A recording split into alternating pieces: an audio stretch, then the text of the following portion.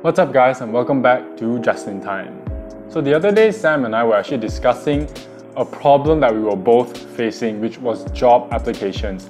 Now I don't know how so many of my friends so lucky when apply one job, check out, get the job ready. So for all of us normal people, there sometimes can be so many jobs out there and there's so many different types of jobs and we don't even know what we want. There's so many industries, companies, departments. We're so lost because especially for us who are coming out as fresh graduates, most of us don't have much experience, very minimal experience. Now they have this what's it called? A mandatory internship. So that provides a little bit of job experience, but most of us have never been in big companies or startups. Most of us. When I first graduated, legit, I simply shoot a knee. I tembak everywhere. Where else I applied? I accidentally applied for MLM companies. I applied even for massage chair, jewelry company, all type of company I've been before. But I also knew that I wanted to try management training programs, so I really made sure to make it a point to apply for those as well. But established ones, so established ones like Astro, Nestle, DG, just to name a few, those are very, very safe ones. Thinking back, this is something I really stand by, this little mistake that I made.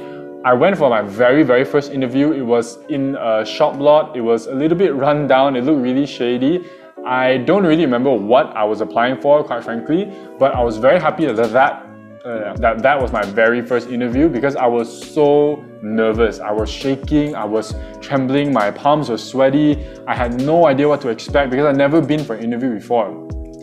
On top of that, I was so overdressed. I had a blazer, I had a tie, everything was done properly. But after the interview, I was like, "Che lah, this only is a job interview, quite easy lah." And I became way more comfortable and it gave me a huge boost of confidence to attend all the other different types of interviews that I went for, especially those in bigger corporations where it's very, very formal, it's very prim and proper. I had a lot more confidence to do it after that. So kind of like a rule that I go by is the first interview, let it die, never mind, really just let it die only. Because it's going to give you the confidence you need for all the other interviews later. However, now when I apply for jobs, I'm way more specific because I kind of know what I want to do, but more importantly, I understand what I'm more comfortable doing.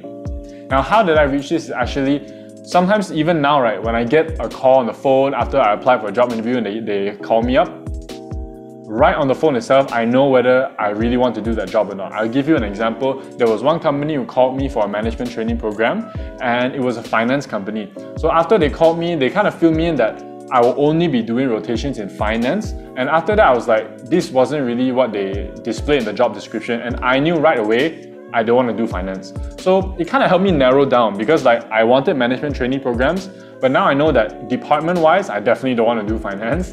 And also industry-wise, I wasn't really interested in the industry of finance.